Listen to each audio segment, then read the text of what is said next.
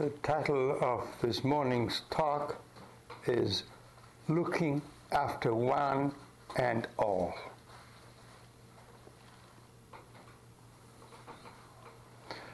Our culture confronts us time and time again with the dilemma of whether we should care for ourselves or for others, for me or for you, for us or for them. Today, I will develop the argument that this dilemma is an inevitable result of the artificial separation that we have concocted between you and me, between us and them. Did you turn on yours? No, I did turn it on, yes. Yes.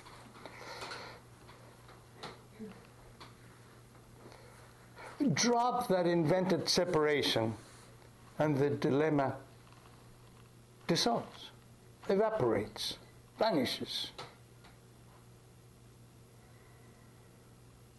Well, it's not that simple, but it evaporates. So this talk examines the nature of that invented separation, and then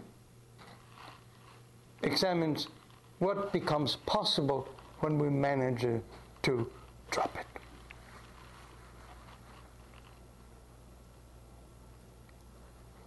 So, about the separation. More often than not in our life, there is a sense of disconnection, of separation pervading our lives.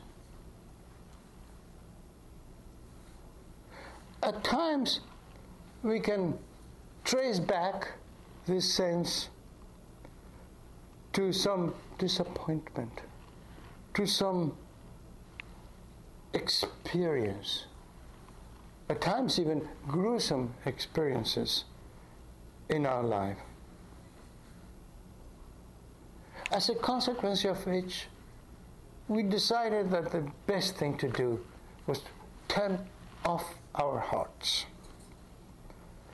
And we ended up barricading ourselves behind an overwhelming sense of me and mine, and excluding from the perimeter of our life all that does not fit into the category of mine, of our possession. Even our partner can become a possession.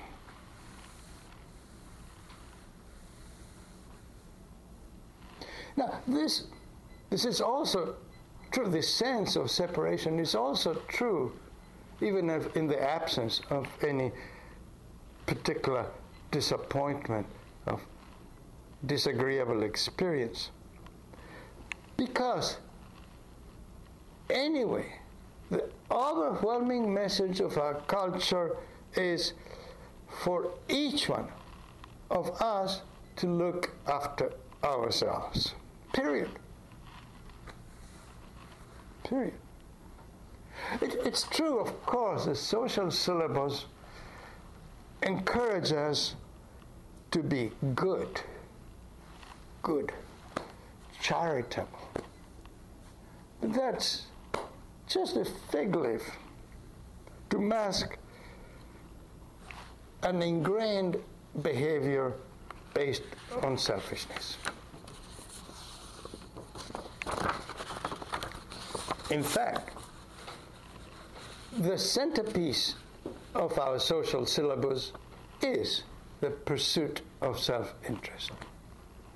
There's even an elaborate economic theory that justifies this by claiming, with some reasonable excuses or even reasons, claiming that selfishness is the engine of economic progress. In fact, the claim of this theory is that selfishness is the only possible engine of economic progress. This claim, of course, is not limited to individual self-interest, but it also extends to groups of individuals, partners in business, even nation. But anyway, when it's not the matter of me versus you, it becomes a matter of us versus them. No provisions are made to deal with a world that may be undivided, as the natural world actually is, inevitably. Communal work, the notion of the commons, is for Aborigines, not for us. We are into privatizing anything. For the civilized world, it's always us, our group, nation, above all others. If your group should fail, then you do not count. Period. You're out.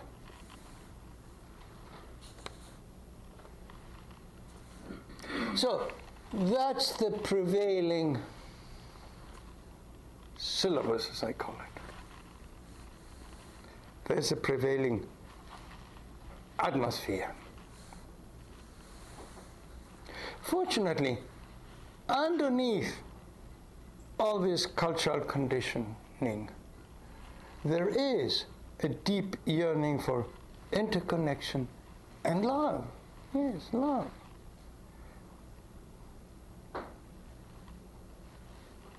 A yearning that at times manifests vividly and spontaneously, as in the love of a newly born to his or her mother.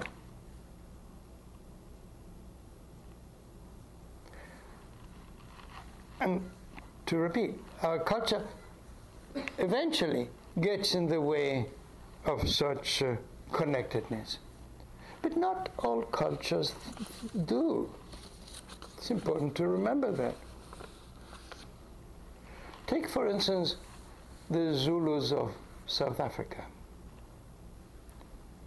In their language, there's an extraordinary word, which I don't know exactly how to pronounce it, but it spells out like Ubuntu. Its meaning is so unfamiliar to us that it can only be translated in English, or in any other language that I know, by a long sentence. It is. That's the translation then. I am because we are. Sorry. Yes. I am because we are, and we are because I am.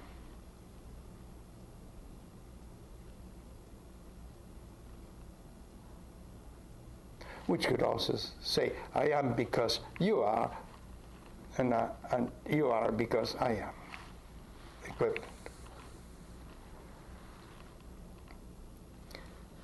Therefore, the term Ubuntu in that culture reminds all those who utter it that they only make sense as part of a partnership that includes, in fact, all humans, if not all beings as well. This sense of Ubuntu is also central to Buddhist understanding of life. Nagarjuna, who was a Buddhist philosopher in India in the 3rd century, puts it unambiguously when he said, without one, there are not many. Without many, one is not possible. Again, if he had known Zulu, all he had to say was Ubuntu.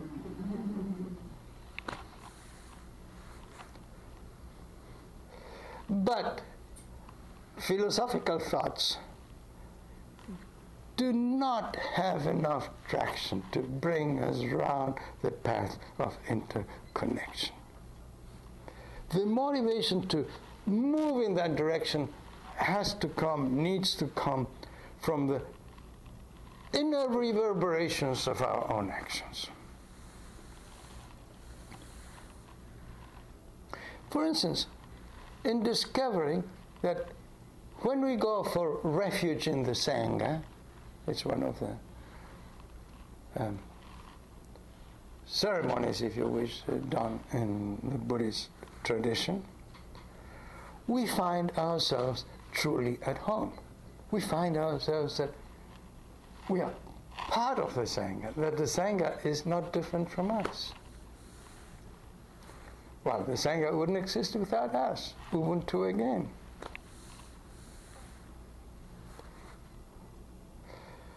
Or when, in any other circumstances, when being with others, we come to recognize that we fulfill our humanity by sharing in our diversity. The other person has something that complements us, and we feel whole by being with others. That can be, of course, part of a one-to-one partnership, but it can be, and I'm referring largely to the being with a large group. Now, even in the landscape of our culture, there are occasional opportunities for interconnection. They are brief, they are scheduled, but they occur. And one place where they occur is in the celebration of Carnival. This country seems to be limited to New Orleans. You know, Carnival can be a dangerous thing. It's subversive, it's subversive. It subverts the social order. But if you go to Brazil, it lasts for at least a month,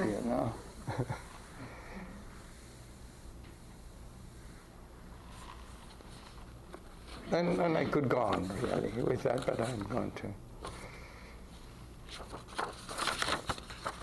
go on. Because, well, there are certainly other occasions in which things like music, for instance, become the tool for interconnection. Either because we sing together, because we listen together, because we are stirred up together, we may even be dancing together, or just vibrating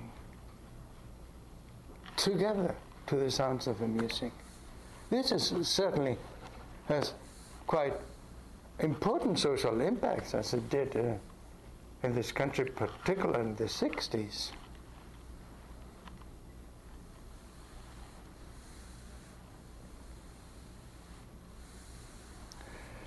Cultures closer to nature have a whole host of means to celebrate and cultivate, actually, their connectedness. It is said that some time ago, I don't know whether I don't think it continues, the Senoi Indians of Malaysia would begin each day by getting together in the communal unit, could be the family, large extended family unit, or in a community. They get together in this hall that they share, and they share the dreams of the night before.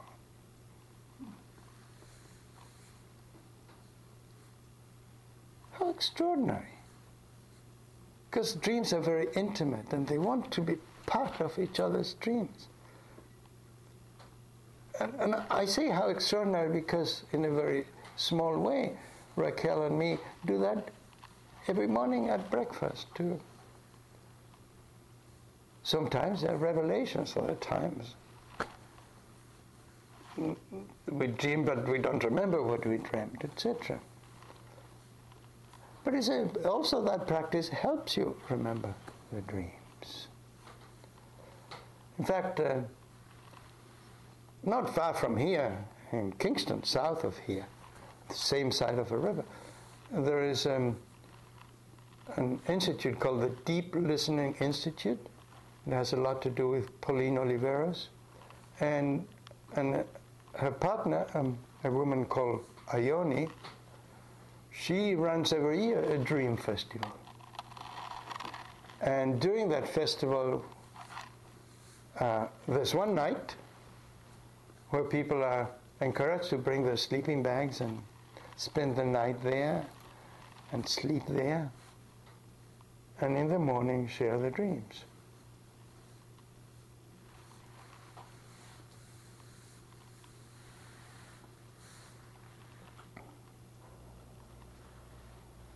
And of course, this sharing, this making community, that's what we do very much here.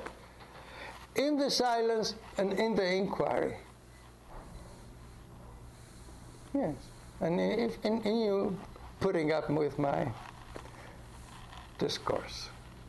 Sure. That's, of course, just a little joke. But that you put up with. And we share. We really share. And I get feedback sometimes in the inquiry.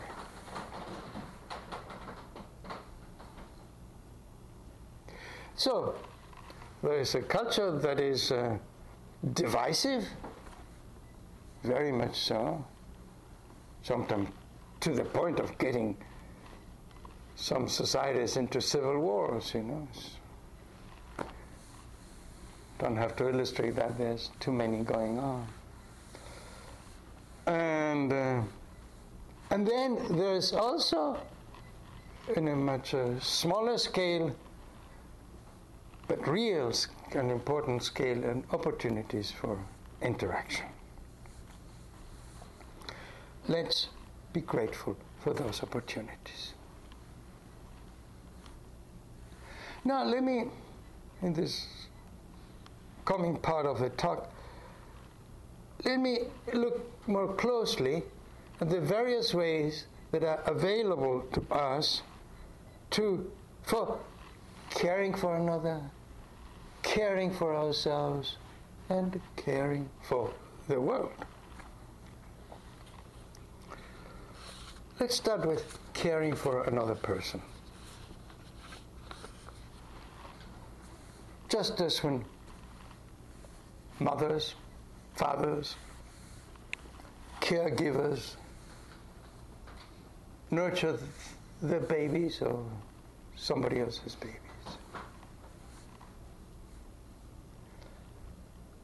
Joanna Macy's refers to this in a book I think it's an extraordinary title.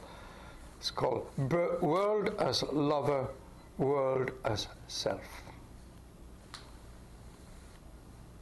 And in some part of the book, she wonders what can inspire us to look after a baby that's not our own. So she goes to a nurse in a hospital and talks to her and asks her. Here's the response she gets. Oh, actually, this is a paragraph. When I admired a nurse for her strength and devotion in keeping long hours in the children's ward, she shrugged off my compliment, as if it was entirely misplaced. It's not my strength, she said. I get it from them. nodding at the rows of cots and cribs. And again she says, they give me what I need to keep going.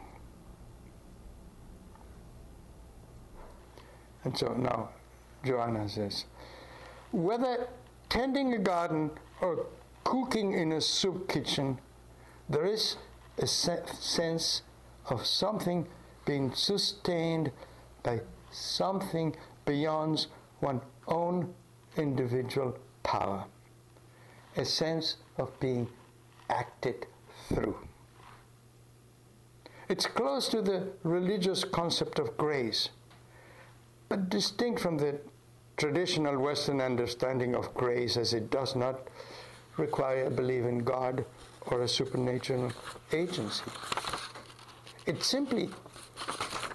One simply finds oneself empowered to act on behalf of other beings, on behalf of the larger whole.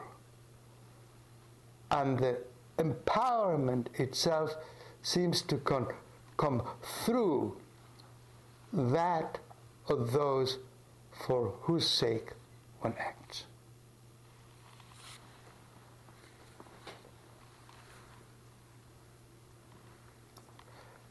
It is in situations like this, like the one that Joanna Macy describes, that we experience love and kindness as an act of kinship engulfing us. Now, here, let me make, as an aside perhaps, bring in a footnote, make a caveat. Lest we fail to distinguish the genuine feelings that result from an openness of heart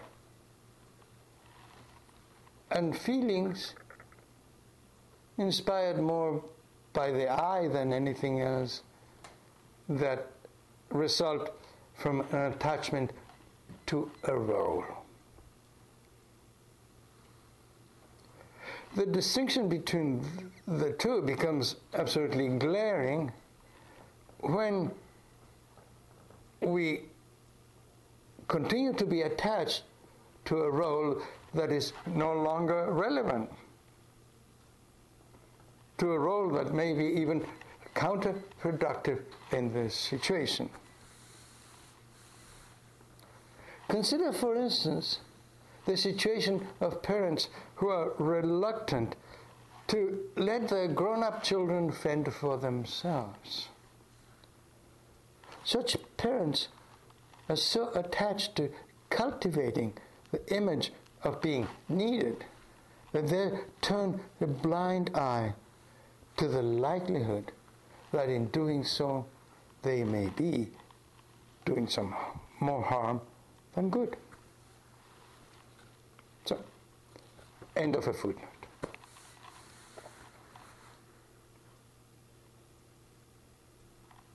Let me now talk about caring for oneself, a very important item here.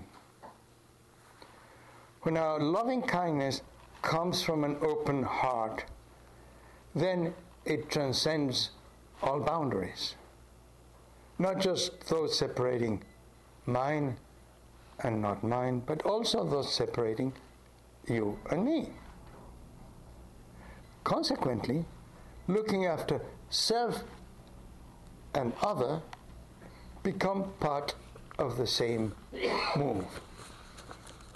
Not a conflict, but something where caring for one implies caring for the other. The Buddha highlights this very beautiful in the parable of the acrobat. I've shared this parable with this group a few years ago, but it fits so well. I'm going to risk boring you by repeating it.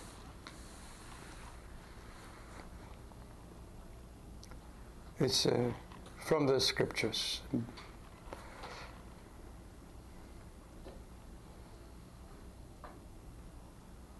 Once upon a time, an acrobat, having erected his bamboo pole, addressed his assistant, guy called Frying Pan, that's a translation from the Pali, his assistant Frying Pan as follows. Come, my dear Frying Pan, climb up the bamboo pole and stand on my shoulders.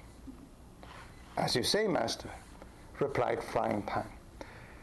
And climbing up the bamboo pole, he stood on his master's shoulders. So then the acrobat said to his assistant, now, you watch after my balance, my dear Frying Pan, and I'll look after your balance.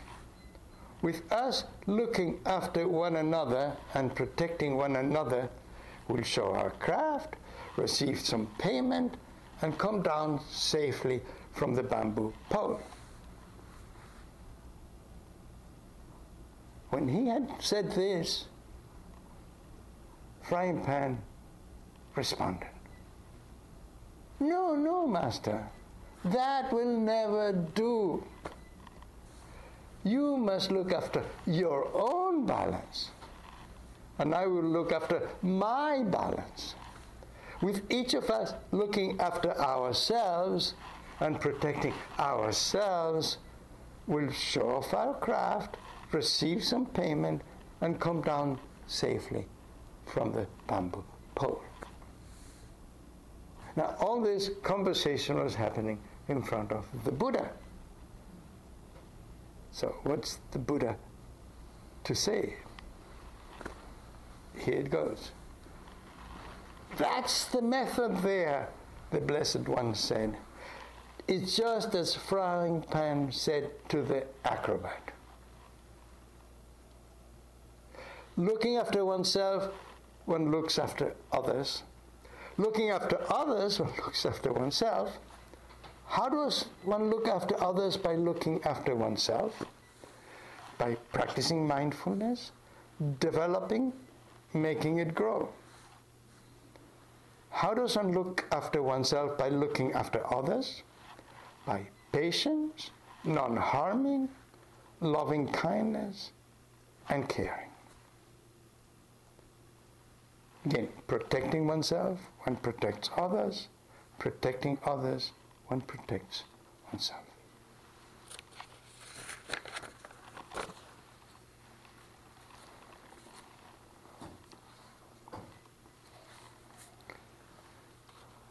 And Pema Chodron, one very wise Buddhist teacher from the Tibetan tradition, says much the same thing as the Buddha and Frying Pan had said in the recent issue of Reissig Tricycle.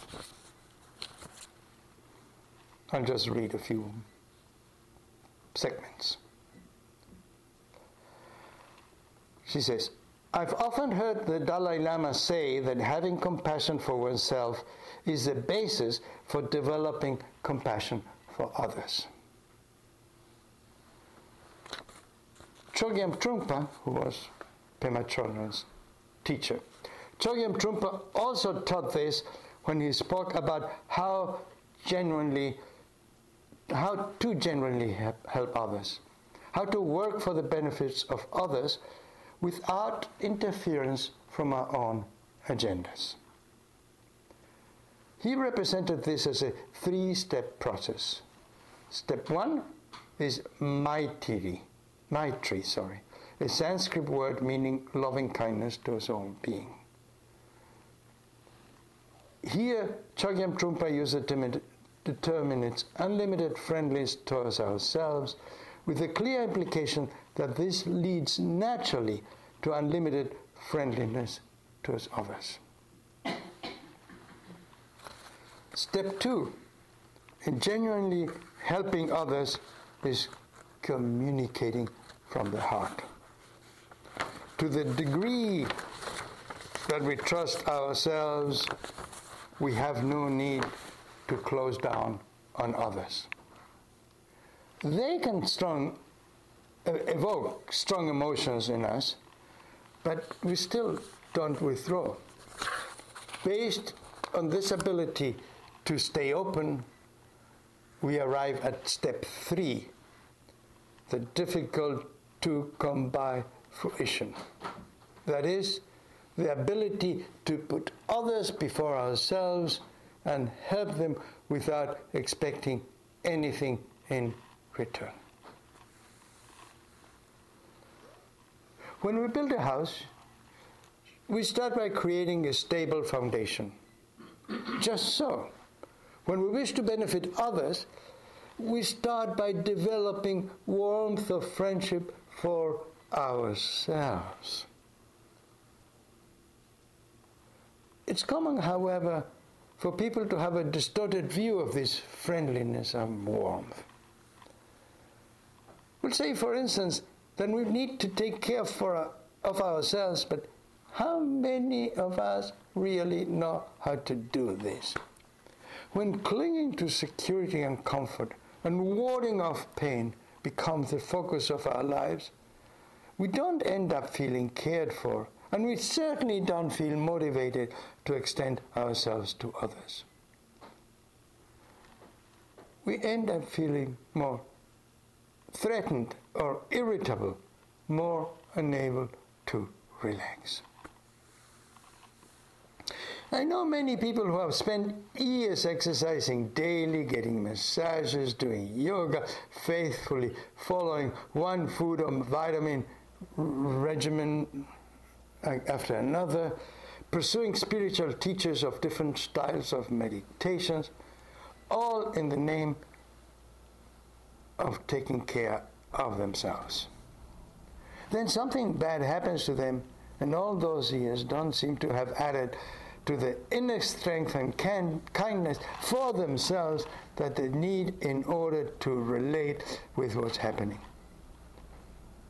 And they certainly don't add up to being able to help others, other people, or the environment.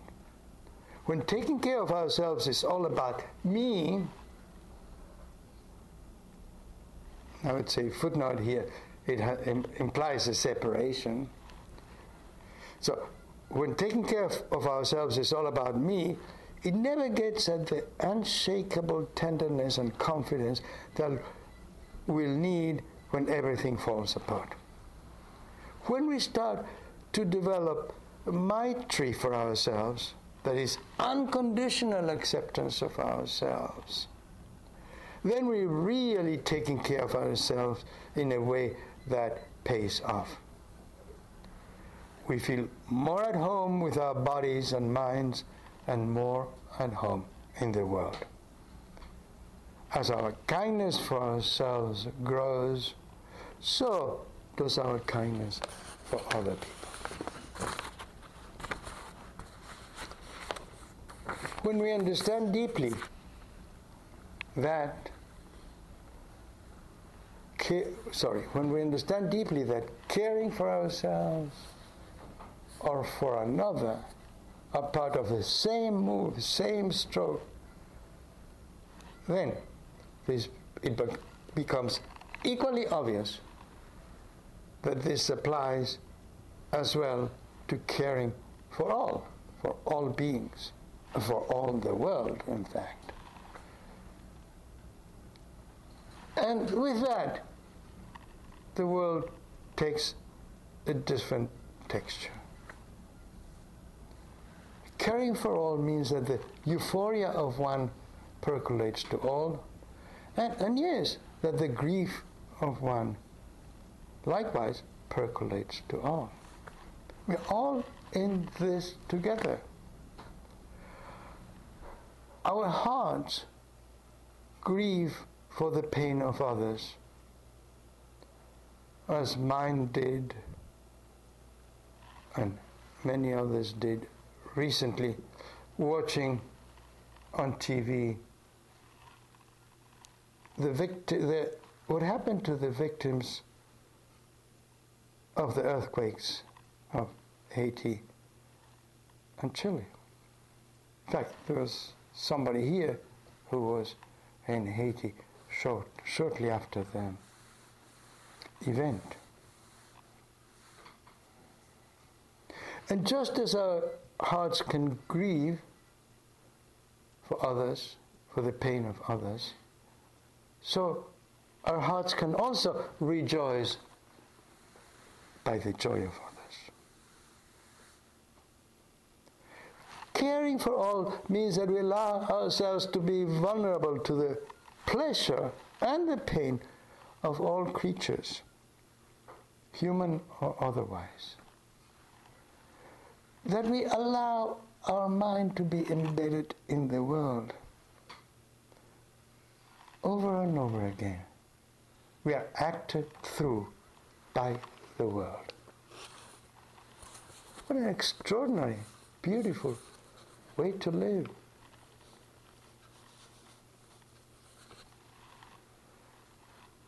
This embeddedness, of course, is very tangible in the area of our body. The physical upheavals affecting the planet, not just the occasional and horrendous earthquake, but the inevitable progress of ecological disasters.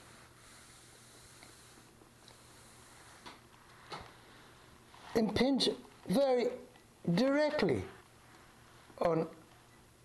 eventually on our personal physical welfare. That includes not just effects of global warming, but the whole sea of troubles, for instance, that are resulting from an economic system that has gone berserk. We haven't felt it all yet, just as we haven't felt the consequences of global warming yet, but there doesn't seem to be any solution for it.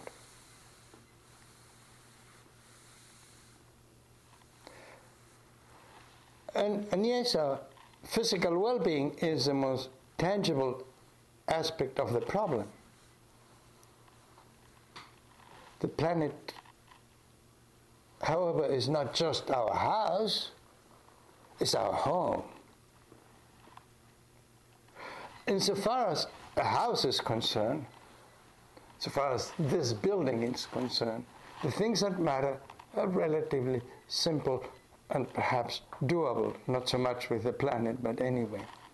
You know, we have to make sure that the roof doesn't leak, that the windows close properly, that the heating system works, that the plumbing is adequate. The doable things, at least in the scale of our home, planetary scale, is far more difficult. But the real important thing in the home is not just the physical house. Is the spirit of its dwellers.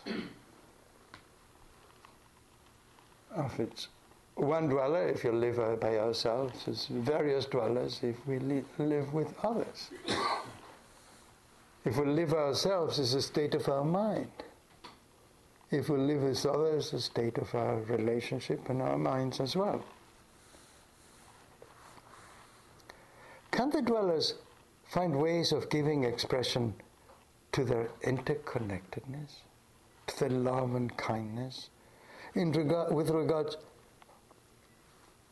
both each other and the world?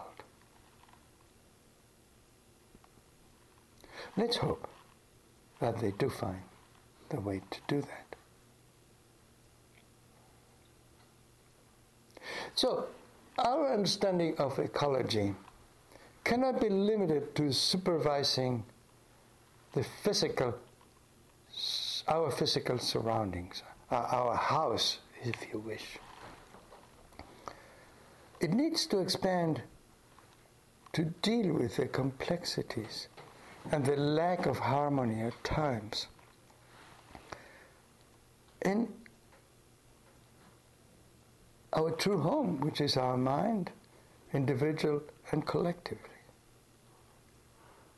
We need to understand not just the ecology of our bodies, but also the ecology of our minds, of our collective mind.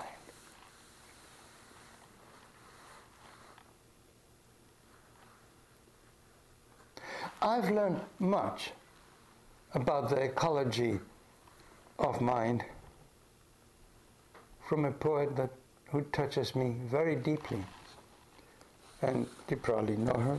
She's Mary Oliver.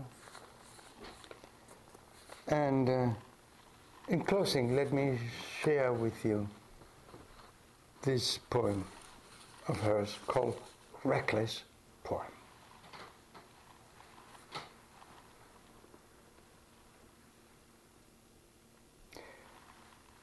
Today again, I'm hardly myself. It happens over and over again. It's heaven sent. It flows through me like a blue wave. Green leaves, you may believe this or not, have once or twice burst from the tips of my fingers. Somewhere deep in the woods, in the reckless seizure of spring. Though, of course, I also know that other song, the sweet passion of oneness. Just yesterday, I watched an ant crossing a path through the tumbled pine needles she toiled. And I thought, she will never live another life but this one. And I thought, if she lives her life with all her strength, is she not wonderful and wise? And I continued up this miraculous pyramid of everything until I came to myself. And still, even in these northern woods, on these hills of sand, I have flown from the window of myself to become white heron, great whale, fox, hedgehog, camel. Oh, sometimes already my body has felt like the body of a flower. Sometimes already my heart is a red parrot, perched among strange, dark trees, flapping and screaming.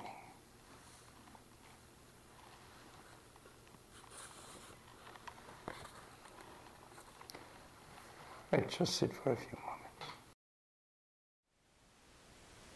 Thank you for listening.